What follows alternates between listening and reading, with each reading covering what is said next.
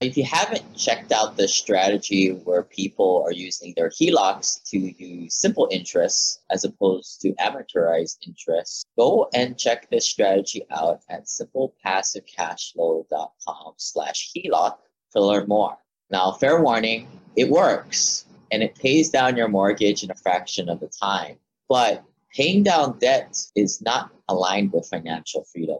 And I think when you guys check out the webinar that we have in there, make sure you listen to the very end because it'll be my disclaimer. I think instead of paying down your mortgage, your debt, take that money and go invest it. And you can probably grow it 3 or 4 times than paying down your debt. But hey, look, it's a start for some people.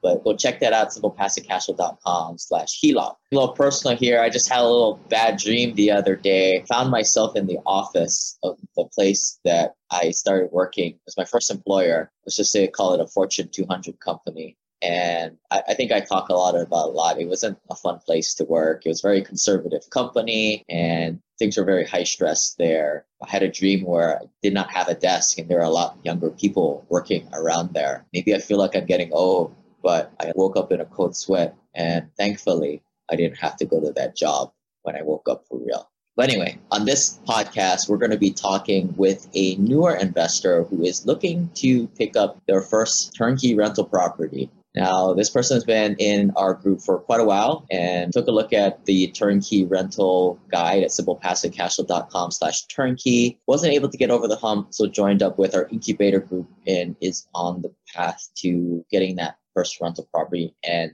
you're going to hear her story right now. But before we do, we are relaunching that incubator program. We started the incubator last year. It ran for 5 months. It's a 5-month program where we have biweekly calls. You've got the peer group around you. We help you out with the Rolodex, who to work with. We pretty much walk you by the hand to get your first remote rental property. If you want to go through a turnkey provider, cool, we got them. If you want to go do it on your own and get a broker and property manager, we can help you find that person. Learn more by going to simplepassivecashflow.com/turnkey and make sure you get on that list so that when we start it here this next month, you aren't left out.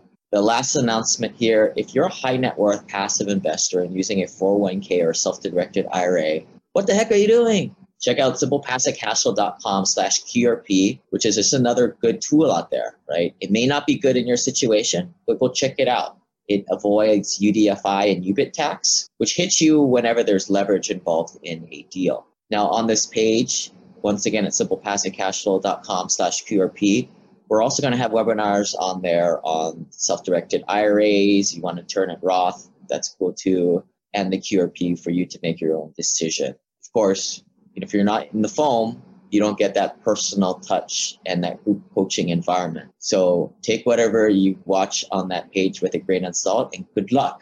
But I really suggest you guys join up with our Family Office Ohana Mastermind and get the insider perspective on how to implement all these strategies. But anyway, join the show. This is a story about a dude named Lane. He moved to the mainland and bought one place to stay. And then one day he went try to rent them out.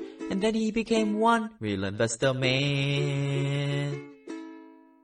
Hey, Simple Passive Cash Flow listeners. Today we are going to be talking to a non-accredited investor trying to get started. I've known this person for a couple of years now. She's actually helped me out with the syndication e-course a couple of years ago. If you guys haven't seen that, check that out. But she was helping me put this together, and she's been trying to get her portfolio for some turnkeys herself. But yeah, Jennifer, why don't you introduce yourself and tell us how you fell into this world of Simple Passive Cash Flow? Hey, Wayne, thanks for having me. So yeah, I'm a management consultant, and early on in my first year of working full-time, I had discovered pretty early that I wanted to invest in real estate, and I started to just listen to some podcasts, which is where I came across Simple Passive Cash Flow, and I really fell in love with the thought of having just a passive income to just substitute for eventually my current income. Having gone through a lot of different trial and errors between going for a turnkey property and then also just trying to invest locally. I'm currently in the New York area, and I thought that I could get an investment property around the New York or New Jersey area, and just going through that and realizing that the cash flow and all of that just wasn't there. I went back to turnkeys and just going through a lot of different types of providers. And now I'm just at the state where I think the market is just so competitive that you'll eventually have to complete and sign on a property within just a couple of hours. And you're really only able to back out of the deal if something comes up during the review process. So this is where I'm staying between like trying to look for a turnkey property, going into maybe a different market. And yeah, I'd love to just hear your thoughts, Lane.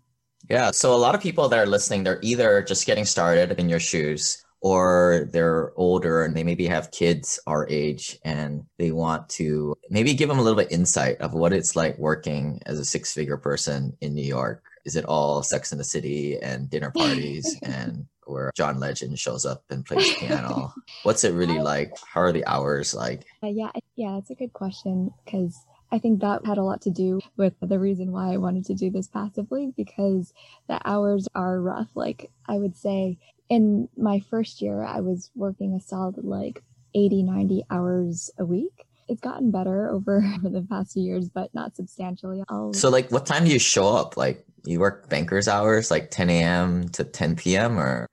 So I'll show up between 8 or 9. And then I'll usually be there till 10 or 11. Like, what do you all do? Like at 5, 6 o'clock, do you guys get dinner or like? Yeah, we order food. Yeah, it's nice when there's like an expense budget and all of that stuff. But I think you end up seeing like your teammates much more than in your family. Yeah. Yeah. Crazy.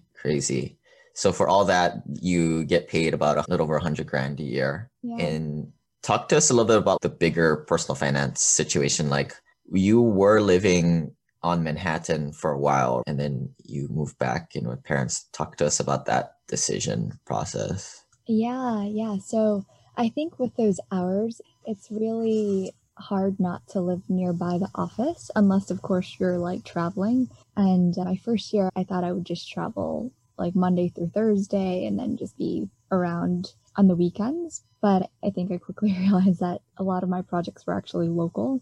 So I needed to get a place in the city. So previously I was paying a good amount of money in rent. And I think ever since the pandemic started, I felt like I should just go home and save that, since now we're all working remotely. Okay. And then what were you paying for rent originally? So I had a deal where it was like $1,400 a month. So it's considered like pretty good for New York standards. Yes, it was definitely like a closet, but yeah. So overall net worth under $200,000. Jennifer here was not born with money like a lot of us. I think most of us listening, if you're even listening to a podcast, I think we could probably safely say that you are not born with money. You're here to learn and grow your net worth. And I call all us first generation wealth. Yeah. So that's kind of cool. So you decide to move back in with your parents to pocket that money and put it to investments, which is cool. Those are the hard decisions, right? I think some other people are like, they do that house hacking thing, but I just think that's a little ghetto, right? Who wants to live with their tenants? It would cramp my style. Yeah. I like considered it going to New Jersey, but even then it just wasn't really working out the numbers. Ooh, I've never been to New Jersey, but I just hear it on all the sitcoms. You don't want to be in New Jersey. Okay, we connected maybe a couple years ago and you started. Okay, I got this video here. I'm going to tease you a little bit. This is the Dave Castro best deadlift ever. This reminds me of when you were trying to do your first turnkey rental. So if you guys can't see on the podcast form, you have Dave Castro, the CrossFit Games guy. He's doing this deadlift and he's struggling with it for like over 30 seconds. This totally reminds me of your struggle with the turnkeys, and we'll give it to him. But anyway, take us back to when you first started. Where did you go down? And then maybe so people don't make the same mistakes that you did. Yes. Yeah. So I would say like the mistakes that I've made were, I would say the first 2 years, I was just fearful. And I definitely went into analysis paralysis mode. I analyzed so many different markets, just talked to a lot of different providers. And at the end of it, I just didn't feel like I could even make a real decision. And I was just like fearful of this like long distance investing. And then I decided to switch up strategies, which ended up stalling more time of, let me just look nearby New York and New Jersey to try to, I don't know, like buy a fixer upper and then renting it. I remember that. I think that was like 18 months ago. And I was like, all right, probably won't hear about you again. But that's just how I am as like a mentor. You guys have to make the mistakes and take the time. Yeah.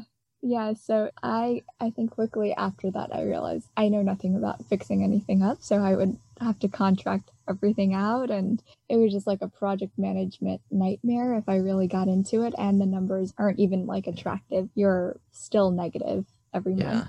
But didn't you see all the bigger pocket bros doing this, that BRRRR strategy? Like, it's easy. Anybody can do it. That's what I thought until I realized it wasn't. Yeah, I think you can. I'm surely I think you can, but is it worth your time? You're not some dude making 30, 40 grand a year. You're working 80 hours a week. Yeah. Yeah. Even just commuting to New Jersey, I realized just was a little bit too much for me to go and see the properties. So I think it's just like indecision. I think it's important to come up with a good strategy up front. And yeah, I think I know, Lane, like you recently came up with a remote investor incubator. And I think having a group of people to bounce ideas off of and talk to and all that, I thought that was really helpful too, to kind of cement the ideas that you're thinking and beliefs and just like limiting beliefs and all of that kind of just clarifying and helping streamline. It's just peer group, right? And using peer pressure to your advantage. How many of us smoke cigarettes when you're in a circle of other people when you're a teenager? I didn't do that, but actually for the young people, they don't understand that because everybody knows cigarettes are bad for you and they don't want to do that. But we'll keep with the analogy. But in the incubator group, everybody's taking a dive into the lake and going remote and just doing a little bit of due diligence on the neighborhood, and then just diving in with the right people that we've worked with in the past. We work with hard-working professionals looking to opt out of investments for the clueless. I mean, mainstream investing. We work with people we have a direct relationship while enjoying higher returns and a quicker path to financial freedom. I personally moved my endorsement from turnkey rentals to syndications as my net worth has grown. However, the downside of many of these deals is that you need at least $50,000 to invest, and the frequency of deals that meet my criteria is sporadic. Check out my article at simplepassivecashflow.com/ofund and learn how I always have cash on hand by using the American Home Preservation Fund as part of this 1-2 punch to be ready for a great deal while still making a double-digit return. I have been investing in AHP since 2016. AHP is a crowdfunding solution to the mortgage crisis in America, where collectively the fund and investors like you pull their money together and get great bulk discounts on distressed mortgages. It's a business model that I think gets stronger should a bump in the economy come, because this is where there will be even more distressed inventory for AHP to purchase. The American Home Preservation Fund aims to keep people in their homes so you can make a 10% return while making a positive social impact. Invest in as little as $100 by going to ahpservicing.com/investors. And if you want the free Burn Zone book and learn about George Newberry's story, please send me an email at lane@simplepassivecashflow.com. I like to buy stuff. Well, that's a liability. But let's go to this other spreadsheet that you've put together here. So you also were another one of these people, and I usually tease the computer programmers who do this, but you have amazed me that you put one of these things together yourself. So this is the infamous thing that a lot of people will do when they first get started. Create this big spreadsheet of some bunch of formulas and data that they grab from God knows where, and to figure out which city to invest in. So why don't you walk us through this? How do you use this? Where did you get the data from for all this stuff? Yeah, I got it from a mix between Google and like the labor statistic, like a government market site, and then another is city data. Okay, citydata.com. Yeah, good resource. A little old data, especially if you're looking right now, since we're doing the census right now. But for those of you guys listening on the podcast form, this is a pretty crazy spreadsheet with some conditional formatting that lights up green certain areas. I don't know why. But on the left side, we have the cities here. This is just probably from hearsay, right? You're just hearing from other investors. You just put them on. We have 41 markets. Wow. These population 2018, you just manually grab this from the same data source. Yep. Okay. And then you figure out which is the increasing population areas. Okay. Yep. Okay. Yeah, it's a kind of crazy spreadsheet. I guess the green is supposed to be like, oh, you know what? The numbers are looking good. Like, you can consider this a good market. Yeah, super logical. I think it's great. You want to be looking for places where the population is going up and the median income is going up and median house. This is actually pretty good data right here. This, if I were to make a new column for you, if you take the average or the median household income and then go like 80% of it is usually the general rule of thumb. That's usually what you want to be looking for as your rental property. One thing that I take exception to this whole spreadsheet is like the markets on the left side. Some of them are big MSAs like Baltimore, and then some are very small. Like Centerpoint is a submarket of Birmingham, right? Like Atlanta's humongous. Houston is humongous. 3 million population right there. You can't really compare it with a Port Charlotte, Florida, or Little Rock, Arkansas. Like these are more, you have some tertiary and secondary markets combined on here. But I understand what you're trying to do. But like Houston, for example, it's gone up 39% median household income. But within Houston, there's probably dozens of Harrisburg, Pennsylvania, which is a tertiary market that makes up, I think, Eastern Pennsylvania. So just keep that in mind. Maybe if you were to separate the secondary and tertiary markets, then it'd be a little bit better. But yeah, I think in the incubator, I notice a lot of people will do something like this. And I usually have you guys go off on your own and waste your time doing something like this for a couple months. And then somewhere around a week, our fourth call, because we do bi-weekly calls, I'm like, all right, perfect. You guys have done your research. Now, that was just all a waste of time. But it's cool. You guys know where to find the data so that when you do get the real data points and actually going and buying properties and you see how it operates, you can refer back to your original hypothesis and kind of correct yourself. So that's great. You put on crime here. I don't know. Crime is really subjective. Crime is like block to block, submarket to submarket. And then job growth is good. I like that. Okay. No, I think exactly what you want to do. And then tell me, how many hours were you spending on, like, in the first year of the struggle and the second year of the struggle? Like, how many hours were you going to this thing? Oh man. Stuff like between talking to property managers, turnkey providers, and just trying to do analysis and stuff, I would say, yeah, definitely like maybe 3 to 4 hours a week. Give and take a little bit per week. When did you do this? Like on the weekends or? On the weekends, yeah. When the days were particularly tough, I was just like, I need to do something else. Find my passive income. Okay. Yeah. I'm not gonna lie, like you are probably the person who struggled with this the longest of everyone I've seen. I am amazed that you've stuck to this more than 6 months. Yeah. But hopefully you make people feel good at home, because I'm sure there's somebody listening that is just lurking and probably done the same thing. But as you saw when you're in the incubator, we pulled you out of this in a couple of months, right? So you don't waste the time. And that kind of goes to the bigger point, like bigger picture. Like you got to figure out what's your highest and best use. In this 2-year period, you got promoted. We talked to us a little bit about that. And I think that really tipped the scales for you, what became your highest and best use. Yeah, definitely. Like, so I think getting promoted, there's that pay bump. And I think that once you know a little bit more what you're doing, the hours aren't as terrible. You have some people helping you out and supporting you so you can disperse the work a little bit. So I think over time, the job itself became a little bit more bearable. But yeah, and I think that it was nice because after getting promoted, like after some time, I was able to come back home and save, just like that additional income that I'm able to save now. So hopefully I can use that to put that to some good use. Yeah, because right after college, you're making what, like 70, 80 a year or something like that, which is not much in New York, but you're like minion status, which I think that's a sad thing. Like parents don't remember that time of their career, right? Their first 5 years where they just have to suck it up. I saw like a YouTube video of this. They call it the grind, where you're working long hours and then you have to go to the grocery store to pick up your shitty lunch or dinner to eat by yourself. And it's raining and it's cold and you only get to go home, make your sandwich, and you got to go to sleep because you got to wake up early and go to work again. Nobody teaches that part of life to you, that grind in the beginning. Yeah. Hopefully you feel like you're coming up for air now. They got you off that rookie contract.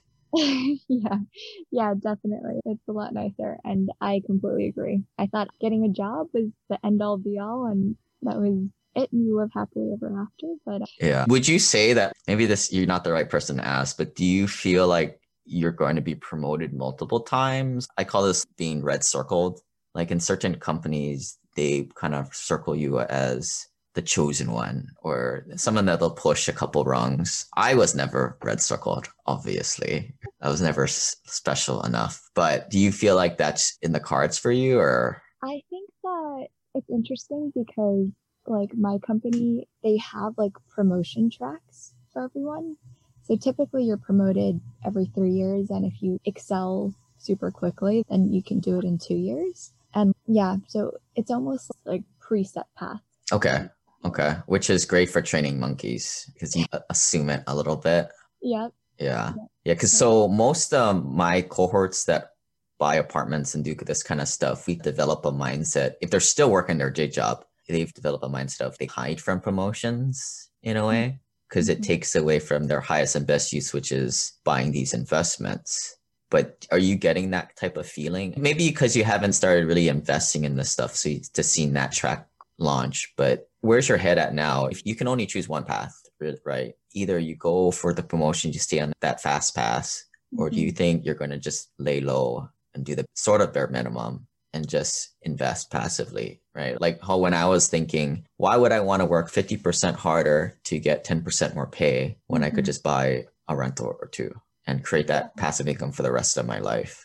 Yeah. Yeah. I think I'm definitely with you. Eventually, just thinking way into the future of potentially starting a family, like later on, all that stuff. That was my initial thought. I don't think I want to be doing this forever. So I totally agree. Like passively is what I'm hoping to do. Yeah. But in the meantime, I'm sure that there's some optimal set point where maybe you have to kick butt at a few more years or 6 years to get to that optimal point where you have the ideal management role or the highest pay but least amount of work for that pay, or then you can kick it into cruise control and then while investing passively. I think that's the mix. Everyone's a little bit different, but I think you'll find that.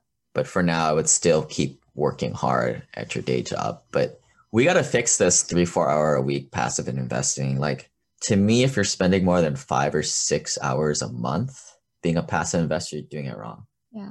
But okay, so we went through a bunch of dead ends with the turnkey stuff. Where are you at now? Where is the incubator pointing to you? What's your next 3-month action plan? Yeah, so I think 3-month action plan is to come up with the market that I want. I guess in terms of finding a property, I think I'd like to find a property where I'm able to evaluate the property, give it my shot at analyzing whether it's a good investment, and then hopefully making the actual purchase. So that was the Pennsylvania or the York folks we connected you with, right? That's right, yeah. I think right now it's just so competitive out there that you really don't have time to analyze. And yeah, you kind of just have to go with it. And then if there's anything during the inspection, then you'd be able to back out. Yeah.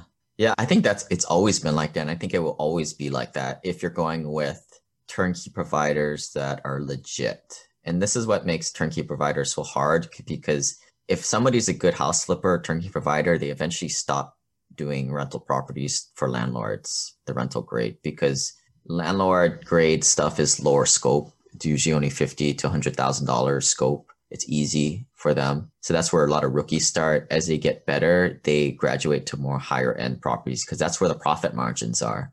It's not like a cheapskate investor like us who's only going to pay 1% rent to value ratio. They can sell it to some emotional buyer and get that nice pop. So the fact that they're turnkey providers, it's either they're newbies or they're really good at marketing and now they upcharge the price of the homes to unsophisticated turnkey buyers. So that's just how it is. And it's a little unfortunate because I try and keep one foot in that world and it's hard for me to keep up because the people who are good, they graduate out of it. It's like college basketball. I don't know anybody in college basketball because all the good ones leave. So York, Pennsylvania, Harrisburg, Pennsylvania, where they're close to you, but are you going to go with that one or are you going to just pick a different market? Yeah, I think I'm at the point now where I think I just need to pick a different market. Okay. Because we had people in the incubator. I know they're in Cincinnati, Cleveland. I got folks in Jacksonville, Dallas, Texas. You're not going to cash flow out there. Huntsville, I don't think there's turnkey out there. I got you covered in Birmingham, Center Point, Memphis. I think Memphis is overplayed. I don't really like Memphis personally, but hey, it's up to you, right? But I would listen to me because it's all relationships, right?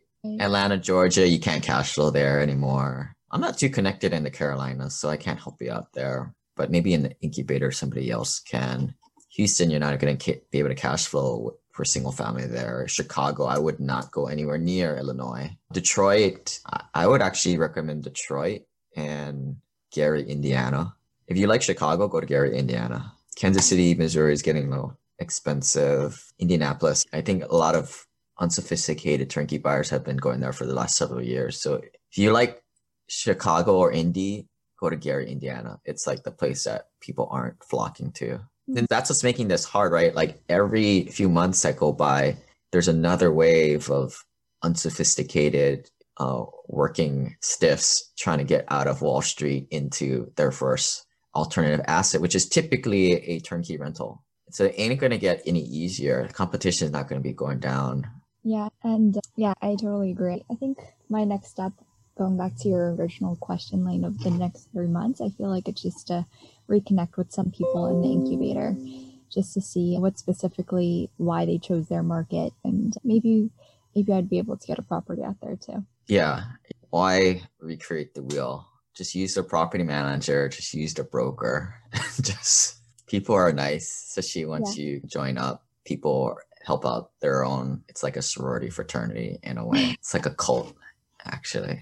Everybody wears the same bath slippers. But you got these really neat rules of thumb on median household income and stuff right here. But okay, so going back to your personal financial sheet, I wanted to just point out a few things. So student loans, you don't have student loans. Okay, good. What are you doing for your Roth 401k, your retirement stuff that everybody says you should be doing? What's going on there? So I put some into it for my first 2 years, but I'm only putting what I guess my company's matching me on. Like 6% or something like that. Right. Okay. And then, my Roth IRA, I am maxing that out at 6.5 per year. But I think I was really struggling with this whole real estate thing, because I know you talk about it all the time, Lane, about don't put it in your IRA. Like you could just put it in like a real asset. So I'm hoping that once I get this whole ball rolling with real estate, I'm able to, over the next few years, just start moving things over to hard assets. Yeah. And it's not like you don't have liquidity, right? You don't have to pull the goalie to buy your first rental. You don't have to pull your retirement, your Roth to buy that first rental. You're making good money. You're making the hard, right decisions to live with your parents. I wouldn't wish that upon anybody, but I think that's the stuff that's going to set you up. If you can do that for a few years, pick up a couple rentals, you'll be off your way. And then you, quote unquote, pull the goalie, stop doing that retirement stuff, where to me, it doesn't make sense. Where's your AGI right now? Where it was this year, last year, like just under 100 or? Yeah, around then. Okay. So the cool thing when you're under 100 grand is they allow you to take up to $25,000 of passive losses to lower this down to from 100 down to 75. So I did this for a couple of years, a few years back, when you can use the passive losses to lower it.